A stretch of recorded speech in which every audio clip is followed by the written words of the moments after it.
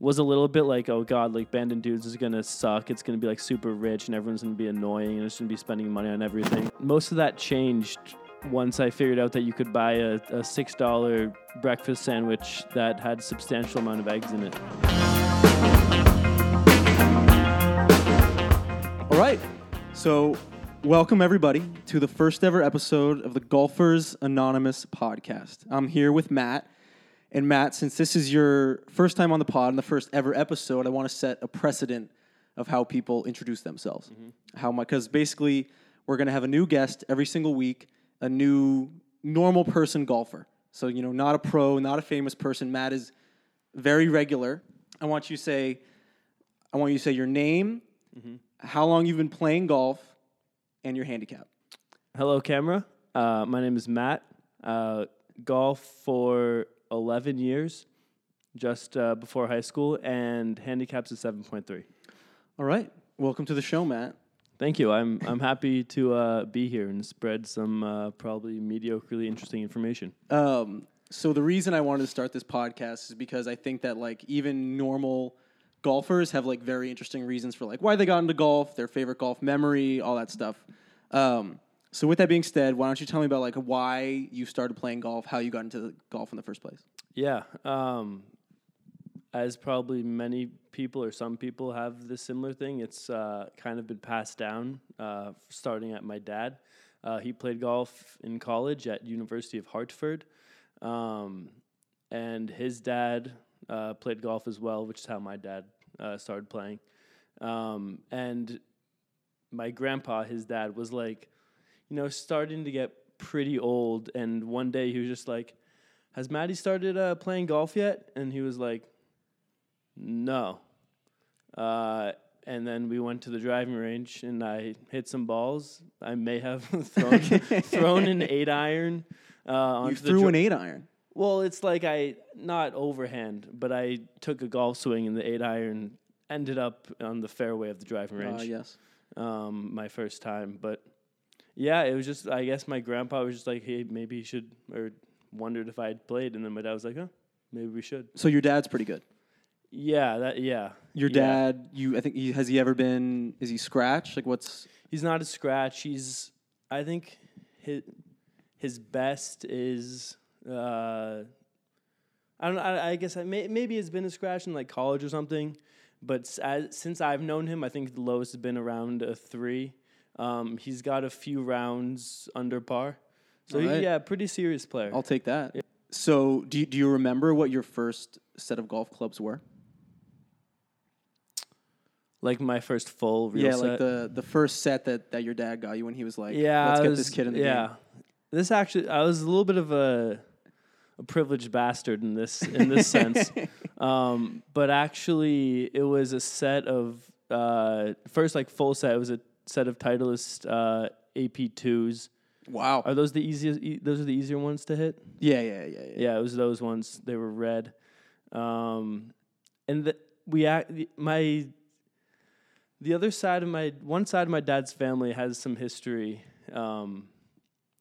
in the golf industry. He kind of like started FootJoy a little bit. Wait. What? Yeah. How do I not know this about you, dude? You're almost golf royalty. I don't know. I guess I don't feel like I'd want to like. I don't know. I don't want to sound like a spoiled schmuck, maybe. Fair enough. But I guess here we are recording it live, which is a great time to tell the world. Now the world will know. Yeah. So someone in your dad's family started FootJoy. To tell me about that. Yeah. Or tell me what you know about it. His name was Bill Tarlow. He recently passed away. He was building shoes. He was a shoe guy. Building golf shoes, yeah. Just like with his hands?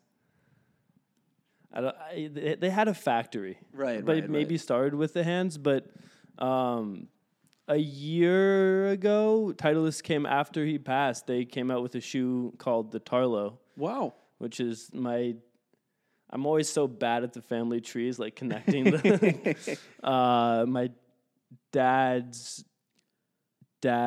brother's son. All right. My dad's uncle. And now, since you have since you have FootJoy, you know, essentially running through your blood, or do you wear FootJoy shoes? Exclusively. Yeah. And is that because and golf gloves?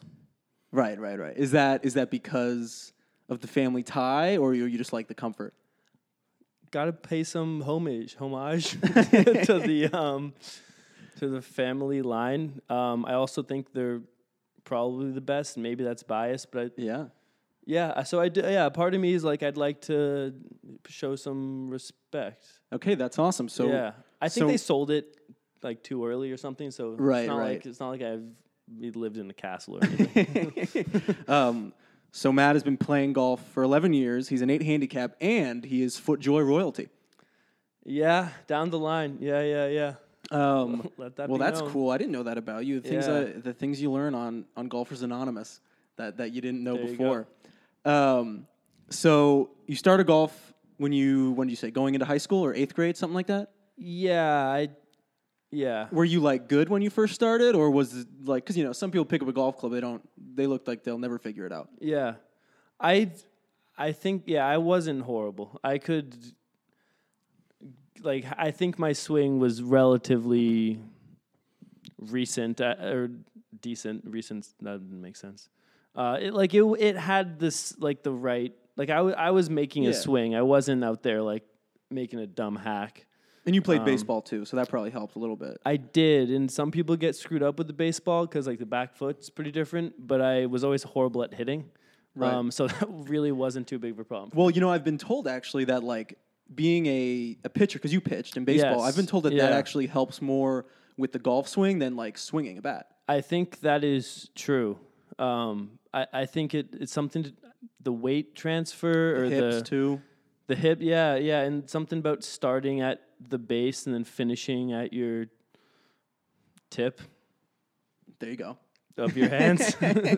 Sorry, folks. Oh, are you allowed to swear on this podcast? Dude, you can say anything you want. There's something you click when you submit it to like all these platforms. Okay. It's like not safe for kids. This will not be safe for kids. We don't. Right. Golfers Anonymous does not apply to the youth.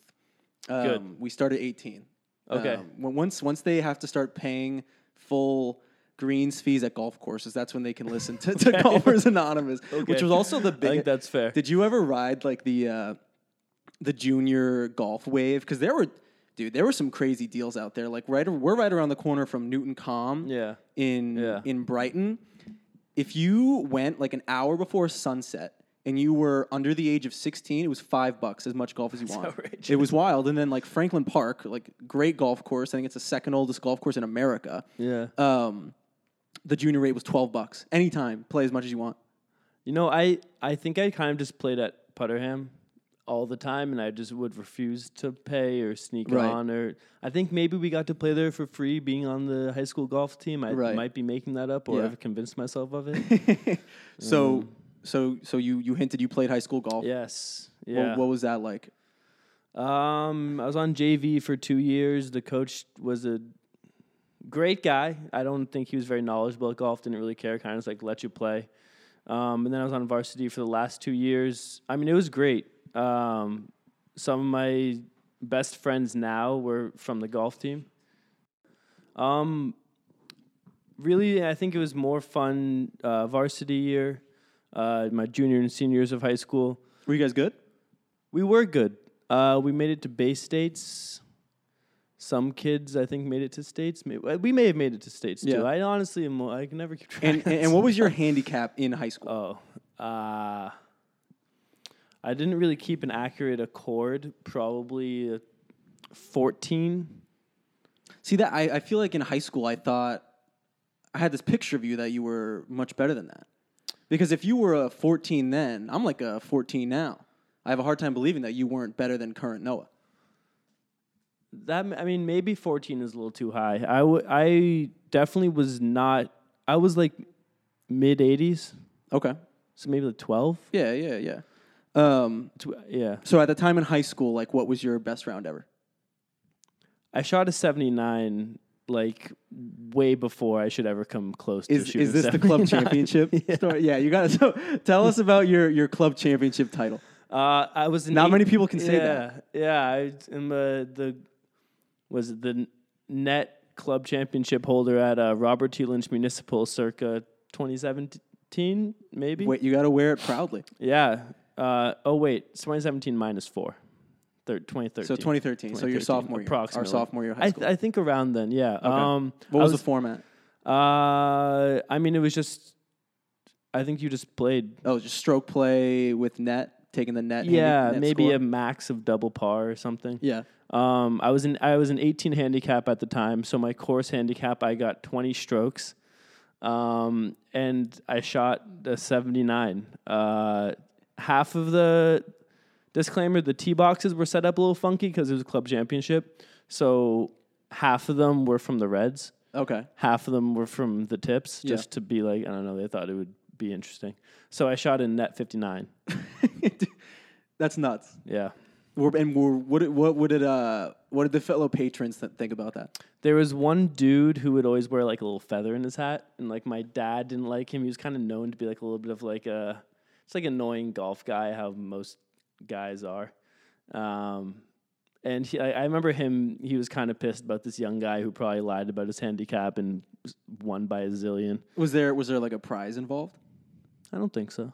Just for the good of the game. Yep. Yeah. And it was funny because one of my best friends now, Justin, who he might be on this podcast we'll get later. him on, yeah.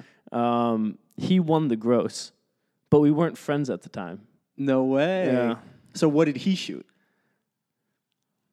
I don't know, but like low 70s. Yeah, probably 74. Okay. Maybe around then. So you shot 79 at Putterham. Yeah. At 15 years old, as a 18 handicap. Yeah. And now, and you're an 8 handicap. Let's talk about like when you started to get much better at golf, because you've told me like you never really got better until like a little after college. Post college for sure. I mean, I played in high school and then I didn't play at all in college. I mean, I took my clubs to school. I'd play 3 times a semester for 9 holes each. Yeah. Just like around. You just weren't into it? I mean, there was other stuff that I felt was more important. Yeah. Like, so I just didn't play very much. Did you still watch golf when you like weren't playing? Like maybe the Masters, but not really. Do you consider yourself to be a golf fan, or do you just like playing golf? I'm a golf fan, I would say, but I think there's a lot of people out there who probably enjoy watching golf more than I do, or know more. I don't know anything about golf history, honestly. Like some of the things you were saying in the car, like Keegan winning that for the whatever. Yeah, I couldn't have told you that. I think I know he won a major because I figured that out recently, but like I don't really know much about golf history. I guess it's cool. I'd be interested. I guess I knew more, but like. I'd more prefer playing it, I think, yeah. Yeah. But sorry to cut you off. You were saying when you started getting much better at golf. Oh. It was just once I graduated college, there were less things to do. I started playing golf again. I upgraded my clubs, which was the biggest difference for me, really? I think. Yeah. I got a driver that had an extra stiff shaft. I got new irons that didn't have regular shafts. I'm a little bit of a shaftoid. If there's any Mark Crossfield fans out there, I'm a big believer in you got to have the right shaft. Makes you swing right. But I think just getting the new clubs and I guess maybe growing into my body a little bit, I just kind of learned how to play golf. Probably became a little bit less of a pussy than I was like in sophomore year of high school, and I just kind of grew a sack and played a little better. So what part of your game you think actually got better? Like you became a better putter or what? Or just like everything kind of got better at the same time? It was, I think it was kind of everything. Like I got a new driver, then I got really good at hitting the ball far, and then I got new irons, and I stopped missing the greens by 30 yards with the pitching wedge, and then I learned that the greens do break. That was the order. So you hinted at the driver. You spanked the ball. Yeah. You can launch it. Mm-hmm. You probably hit the ball further than I think the furthest drives I've seen have come off the face of your driver. It's possible. So would you say is that currently the strongest part of your game? You'd say. Yeah, struggled a little bit at the end of last season. But the beginning of last season with the driver, it was that was Piping it. Yeah, that is the best. It's definitely where I gained the most strokes. So you gain the most strokes with the driver. Is that also your favorite club, or do you have loyalties elsewhere in the bag? No, that's my favorite club. What driver is it? TaylorMade M2, maybe M1. All right. So, all right. So we've covered how you got better at golf, when you got better at golf. Do you like golf more now? Overall, both fan and playing than you maybe did before? Yes. I do. Although I think I've enjoyed it the most when I'm with my friends, and especially with some of my friends who I'm competitive with, and I would prefer to beat them. Right. So that's, I think, when I enjoy golf the most. As I no longer live in the direct epicenter of where my golf world is, I could see maybe my golf interest may start to decline a little bit, but like I think for me, I kind of just like for me to get pretty into it, I need a guy or a couple guys who I know I can beat and they know they can beat me. Right. Obviously, those can't both be true all the time. So when you say they can beat you and you can beat them, are you looking for guys that you can have a good match with straight up? Or like, let's say you and I went out, like I beat you sometimes, you beat me sometimes, but you're giving me 4 pops or whatever it is. Is that still a fun match for you? Yeah. Yes. It absolutely is. For some reason, like there are some people out there who I want to beat more than others. Right. Everybody has those people. For example, like you, I don't think I have that like competitive aspect against you specifically. Right. I don't know why that is. I haven't pissed you off yet on the golf course yet. I guess that could be it. That could be it. But there's like a couple of people who I have in my head that I will always really want to beat. Yeah, maybe we'll have those people on the pod. We won't name names now, but maybe they'll say the same things about you. Let me check this thing. All right, so you mentioned you like golf. You like playing golf competitively with friends, enemies on the course. Yeah. Are you playing like games? Are you playing just match play? What do you like to do out there? On my favorite match is just match play, 18 holes, whether it's 1-on-1 or 2-on-2 best ball. I honestly, in the whole like front back eight full match, like 5-5-10, if that means anything to the viewers out there, like I thought that was kind of fun, but I think I really just prefer just have a match. If someone gets smoked and they want to press, then you press. I love a good 18-hole match. Yeah, because dude, you play 9 holes, it's like anything could happen on that second 9. You know, like there's no way, like it's not over. Like if you're 3 up after 9, it's like. Sure, you smoked them, but there's plenty of golf left. Plenty of golf left. Also, especially at our level, your game could drop off a cliff instantly. All right, so on the theme of competitive golf, playing with your friends, I know you've been on a few golf trips. Yes. Yeah. Why don't you tell me about some of the trips you've been on? Like, is there a favorite course you've played so far? Yeah, I'd say the most notable was Bandon Dunes. Our friend group won a little golf bet, and we took a trip to Bandon. A little golf bet to pay for a week in Bandon Dunes. Yeah, it didn't pay for all of it, but it paid for some of it. Like if you tally up the total number of dollars, it gets pretty heinous. But I really just prefer to block that out. Don't we all? But it was awesome. Be like super rich, and everyone's gonna be annoying, and it's gonna be spending money on everything. And like most of that changed once I figured out that you could buy a $6 breakfast sandwich that had a substantial amount of eggs in it. Oh, that's perfect for you.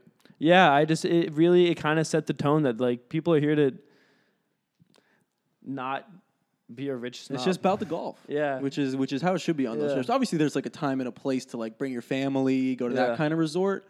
But a place like Bandon, just up against the cliffs of the coast of Oregon, like just go play golf, dude. Like Yeah. Leave all the extra shit behind. I liked it. I think my favorite was probably Bandon Dunes proper. So the main course? Yeah, I think Pacific Dunes we actually didn't get to finish. We had to Yeah. stop on like hole 14 or something because of daylight. Yeah, it was good. So I've asked, I know some other people that have been to Bandon Dunes, like, do all 4, or was it 5? Do all of the courses there are 5 now. at Bandon Dunes, are those all like on another level compared to the other courses you've played? Or do like some of these other courses, like we played Bethpage together, does that get close? I know you've played Chambers Bay. Does that kind of get up there with them, or are they in a league of their own? Maybe I'm like an idiot, but like I don't really have a good sense of when a golf course is like better than another one. I feel like there's so many variables, like how you played, what the conditions were like, if you had a fun match.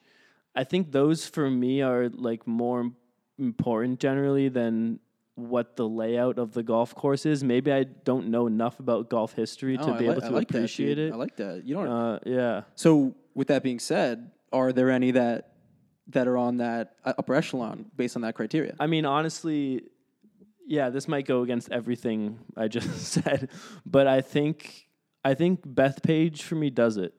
I think a lot of golf courses are very like sick or very cool or scenic because they're in nature atmospheres, which is obviously awesome. I very much appreciate that, but I tend to find myself in those naturey aspects just as like life and like doing like backpacking, camping and stuff. Big nature guy. Yeah, big nature guy. So for me, I love the pure just country club aspect of Bethpage Black, just like green, white sand traps. It's just like everything I think what the average person would think of when they think of like really fucking nice golf course, Bethpage Black. I mean, dude, it's also very, and we played there together. Yeah. I think the coolest thing about Bethpage, also my favorite golf course at the moment. Yeah. I think it's so cool because, like you said, all the holes are like still beautiful and unique without the like terrain being beautiful and unique. So I think that's a sign of like a really cool golf course. I completely agree. And it was just great vibes. We were having a blast out there. It was awesome. Because none of us had really like been playing golf at the time. Like our games weren't perfect. But anyways. No, that was fun. Your favorite golf course at the moment is Bethpage Black. Yeah. And I wanted to actually talk about that because you had to use rental clubs. Yes. Tell me about using rental clubs, and if that was that like in your head when you were playing, or were you just like, screw it, I'm gonna launch it? Because spoiler alert, he took like the Rory line on the first tee from the tips and hit this beautiful drive with like a crowd watching with a rental driver. Yeah, I forget the word. I think I almost had like a little bit of the reverse yips with the rental clubs because I have somewhat of a history with rental clubs. I played the best round of my life with rental clubs. Whoa. I'm sure we'll probably get into that in a minute here. But I actually think the thing for me is I was wearing just like on cloud, just like walking trainer shoes, and I found it harder to get into a golf mindset, I think, because of the shoes more so than the clubs. All right. I like it. We were also walking, and I feel like walking like minimizes any distraction you could have. Because like if you're having to walk between the holes, like if you have rental clubs and you got to stick that thing back into the cart and like drive to the next ball, you're just gonna be thinking about like, oh, it was because of the rental club. Yeah. But like since you're walking, it's like, oh, it's like we're just out here, you know. Yeah. So you're big rental clubs guy. Best round of your life with rental clubs. Where was that? That was at Chambers Bay, home of the 20-something U.S. Open. 2015. Jordan Spieth. Yeah, when the DJ 3-putt on DJ 18. choked, yeah. I don't know what it was. Maybe like at that time I had regular shafts in my clubs and these were stiff. I don't know if that's really makes you shoot the best score of your life, but I shot a 78 there in heinous windy conditions and I tripled the first hole. Not an easy course. No, and it like the wind was. I don't really want to flex like that, but like the wind was blowing so hard that it knocked the power out of the clubhouse. Stop, at one dude, point. That's crazy. Yeah. Did you play from the tips? Yeah. I think so. I don't know. I think Good man. I think something about tripling the first hole put me in a mindset that the round just didn't matter. I was just there hanging out on vacation, for and a I long- just fucking. For a long time, my best round was a triple on the first hole. Yeah? Yeah. I think there's something about just getting off to a shitty start, and you're Yeah. like, well, I got to keep going, right? It's only the first hole. I think it is. It just snaps you out of But it. so you play the best round of your life with rental clubs. How do you leave those clubs behind? Like how do you part ways with those? I don't. What else? I mean, maybe I think about this too logistically, but I don't know. I took a picture of them and then I gave them back to the clubhouse. Did you ever make any moves to pursue anything that was in that bag, or you just left it as history? Yeah, it was just history. I mean, it's like I can't. I think maybe a part of me was like, if I get these clubs, am I actually gonna expect to shoot a 78 every time? Like, probably not. Right. No, that's a good way of thinking about it. I don't know. That's very freeing. You know, it's not about the clubs. It's you. Yeah, like low key, maybe a little bit about the shaft, but it's not. It's like those clubs, whatever. So we talked about your best round. Do you have like a best shot you've ever hit in mind? Yeah. It was at Nope. It was at Chambers Bay. I don't know what hole it was. Maybe 13 or 14. It was a drivable par 4. It's kind of like in a valley uphill all the way, and I just ripped a driver to like 3 feet. Eagle. Yeah. Let's go. Yeah. That's awesome. I thought you were gonna say your hole in one. No. I don't. This might be a hot take, but I think like the hole in one hype nowadays is like it's kind of overblown. Tell me more about that. I mean, maybe it's just because I hit one and I was like almost maybe too young to understand how big it was, and I also couldn't really tell if the ball went in. But in terms of like things I've done on the golf course, that probably isn't really like top 5. Maybe it's like 5th-ish. But I mean, I could see the argument where like it probably took more skill to hit that shot at Chambers versus a hole in one when you were 15, 14, something like that. Something like that. And I don't know. I feel like people think of hole in one as like best moment of life. It's up there for a lot of people. Yeah. I don't know. There's just so like it's kind of random, honestly. Like it's obviously like a sick shot, and I wonder if like the whole like Matt Sharf good YouTube thing has blown out of proportion, where like whenever you hit a hole in one, you have to celebrate for like a year and like do a backflip. That's valid, dude. I don't know. But also maybe I haven't been around one. We'll see if you get another one. Yeah. If you get another hole in one, that's how we'll know. Yeah. If you're a hole in one guy or not. I will say my dad has yet to hit a hole in one, and he's played a lot of golf and he's been a really good golfer. I mean, I'm not gonna lie, that's like a fear of mine. Is that I'll play golf my whole life and I'll never get a hole in one. You got it out of the way early. I did. So you're lucky. I checked it off my you bingo don't have card. to worry about that. I'm gonna be walking up the par 3s until I'm 85, just being like, is it ever gonna happen? You know, it's interesting. I wonder if, because I mean, my dad, I'm sure he'd love to have one, but I don't think it's really like at the top of his mind. My grandpa's had like a few, maybe 3. Might have to get your dad on the pod. It seems like I'm sure he would be thrilled. A lot. The problem is that the course he plays all the time has the hardest par 3s in the world. There's one that's like under 130 yards. The other 2 are like 180. Yeah, that's tough. Uphill. That's tough. Can't see the pin. Shifting the conversation slightly. Please. Part of this thing, I want to do like a would you rather. Okay. Like I'm not sure if I'll do like the same would you rather with each person I bring on. So I have 2 for you. Okay. The first one is, and I didn't come up with this. I stole it from another podcast, The Breakfast Ball. Funny guys. Would you rather have an automatic 2-putt on every hole the rest of your life? You could 1-putt sometimes, but you're never going to do more than a 2-putt. Or hit every fairway.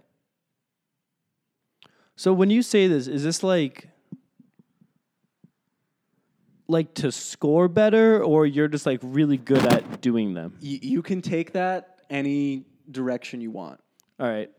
I'll say from the get-go, in terms of like if I just like hit a button and everyone knows I'm just hitting a button and it's happening, I think I would do neither of them because like the whole point of golf is that it's hard and then you do something that's hard.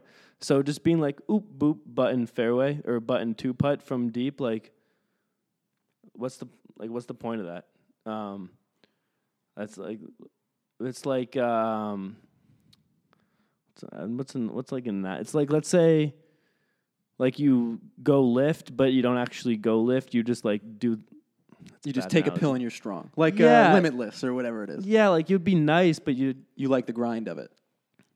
Well, it's like the whole point. But it's like if you're doing something for the challenge, then you don't do it. You just get the reward. It's pointless. Okay, I guess is what I'm trying to say. In terms of my own golf game, I would benefit. Ooh. I think I would take I think I would have more fun playing golf if I hit every fairway. I think the exact same thing. Most people say the 2-putt because obviously, like a 2-putt, you save so many strokes, and I acknowledge that. Like, if you're trying to score better, the 2-putt thing is the no-brainer. Yeah, like logistically, but probably. I'm just thinking, like, if I could hit every single fairway, I would love playing golf. I mean, I already love playing golf, but if I never had to see that ball like bloop over into the woods or like have to go hunting for my ball and some pine straw chipping out, like. Sure, I don't know how much better at golf I'll be, but I'll certainly have exponentially more enjoyment out of it. And I'll walk away happier, and I'll tell you that much. And just like there's something about walking down a fairway and just seeing your ball in the fairway, you just feel like you have the biggest goddamn nuts on the world. And keep in mind, with this thing, I'm talking like you split the fairway every time. Oh, yeah. Like you're splitting it on the grass line. It's just... Like when you're in the fairway and you have to hit your approach shot and you get to actually be like, what's the distance? Like you're playing golf the way it's supposed to be played, and that's quite fun. I agree. Like there's nothing worse than, and it's happened to everybody, like no matter how good you are at golf, when like you just can't get off the tee. And like you're hitting every drive, like just a little bit right, and you're chipping out, hitting your third shot from the fairway every time. It's just like an enjoyment thing. Like sue me, putt dry. I know it's dry for show, putt for dough, but like, I'm going with the That's fairways. What's fun. All right, let me find a good question for us to wrap up here with. Oh, we gotta talk. You're a big food guy. Oh, you love snacking on the golf course, yeah. And I feel like every time we play golf, you show up with like some kind of like interesting snack that you're gonna eat, like not through 9 holes, but like you're like, I'm gonna eat this in like the 12th hole. Yeah. So one, do you have a go-to snack that you'll like bring with you from home? And then secondly, is there like something they'll have at the turn that's like, fuck yeah? I want to start out by saying I think like nutrition during anything relatively physical or mental related is like important. And so if you get too low or too high in terms of stomach being full or like what's it like blood sugar level, like I just think you're not going to play as well, especially in a sport where you kind of just want to like stay as calm as possible. Especially you're out there for 4 hours. Yeah, like that's like a long time. Like, when do you ever go hot. 4 hours without eating? Not while you're doing something like that. You probably burn calories and active. I believe you've burned like 6 jillion calories. That will tell me that I'm burning cows out there on the golf course. You gotta feed that belly. In terms of what I actually like to eat, I would say I think the perfect on-course snack would be an Uncrustable. An Uncrustable? Wow, that's good. Maybe I'm a dirty slut for an I've never actually had one. They can go pretty hard when the bread is like soft. It's just good because you don't need too much protein. It's got a little bit of protein because the peanut butter. It goes down easy to digest. Not too oily. Like doesn't make you feel like shit. Like I don't know. At least for me, if I were to like slam a few hot dogs at the turn and then just, like expect my body to be able to like play golf and stay in the mental state on holes 11, 12, and 13, there's a 0% chance. Well, it's like, would you eat 2 hot dogs and go for a run? No, probably not. No, well, would you eat not. 2 hot dogs before doing any athletic event? And we just like jump out the carts, like grab 2 hot dogs, slam them, and then tee off. It's not for me. It's not for. I mean, like I will say like a turkey club, like that'll do it. But I really think it's kind of important to feed your body properly if you're trying to play golf at at least a high level for yourself. If you're trying to go out there and drink beers and eat hot dogs, then drink beers and eat hot dogs. I say that about the hot dogs. I'm probably still going to eat the hot dogs. As you should. Dude, they're very As you should. Because you're hungry out there. Yeah, yeah. The thing I always did that I like thought the was mustard. The mustard on a golf course for some reason does it for me. wake you up a little bit. Yeah. Feel it in your Yes. nose. Something I always liked was, I don't think Subway does the $5 footlongs anymore, Yeah. but I would always find a Subway on the way to the golf course, get a footlong, usually in Italian, because it'll like last throughout the round without getting super soggy. Yeah. Eat half like before I go, and then half at 9. I always thought that was like the best thing. That's a perfect Subway has been fire. I had Subway for the first time in a couple of years, like 2 months ago. Firing. There's a lot of people that'll slander you for some Subway. I think there's nothing wrong with Subway, but some People people hate on Subway. They've bro. upped their game. I haven't been in a while, to be honest. I think there's one down the street. I might have to try it. I might have to see if they still got what's cooking. They don't have the 9-grain honey oat bread anymore. I don't know if that was your. I asked for that, and then they said no, and I was spent spiraling. you walked out the door. Yeah, but they got some new sauces. Would recommend. Not a sponsor. Not yet. Okay, I said that was the last question. Last question. Do you have any weird routines on the course? Are you superstitious about golf? Like, are there any just like things on the course that'll like rattle you? I think my most interesting one thing I think I'd want to say is I learned that like when I don't love hitting the driving range before a round other than to loosen the body up. And I heard recently that Fred Couples would always warm up, take his first swings with a 4-iron. Interesting. Why is Fred Couples hitting a 4-iron? It's so hard to hit a 4-iron out of the gate. You usually start with like a pitching wedge, 8-iron, something like that, to keep because you can hit them. And if you walk out of the car stiff as hell after an hour and a half drive, maybe it's like 6 degrees outside, you hit 6 4-irons that you scull and hit poorly, are you thinking, oh man, maybe I'm not hitting the ball great today? Dude, that's awesome. Yeah. I actually freaking love that. Yeah. You can't awesome. start off poorly. And it's like a long club. It'll get your full range of motion. Yep. Dude, that's freaking awesome. Yeah. Do you do that? I feel like, yeah. I feel like I've never seen you do that personally. I learned it at the end of last season. That's awesome. And I don't know if I've done it every time, but it makes so much sense to me that I think you should. It's like whatever. Like who cares if you go hit some good pitching wedges on the range? And the worst part is if you don't hit the good pitching wedges, if you're not, the first thought is, oh God, I can't hit the ball today. You're a maniac. I pray to God that thing is recording for that. That's awesome. All right, that's a good point to end. Thank you, Matt, for being our first ever guest. Yeah, this was awesome. We're going to get you back on. This was a blast. I'd happy to. We really got a good had rhythm time here at the end.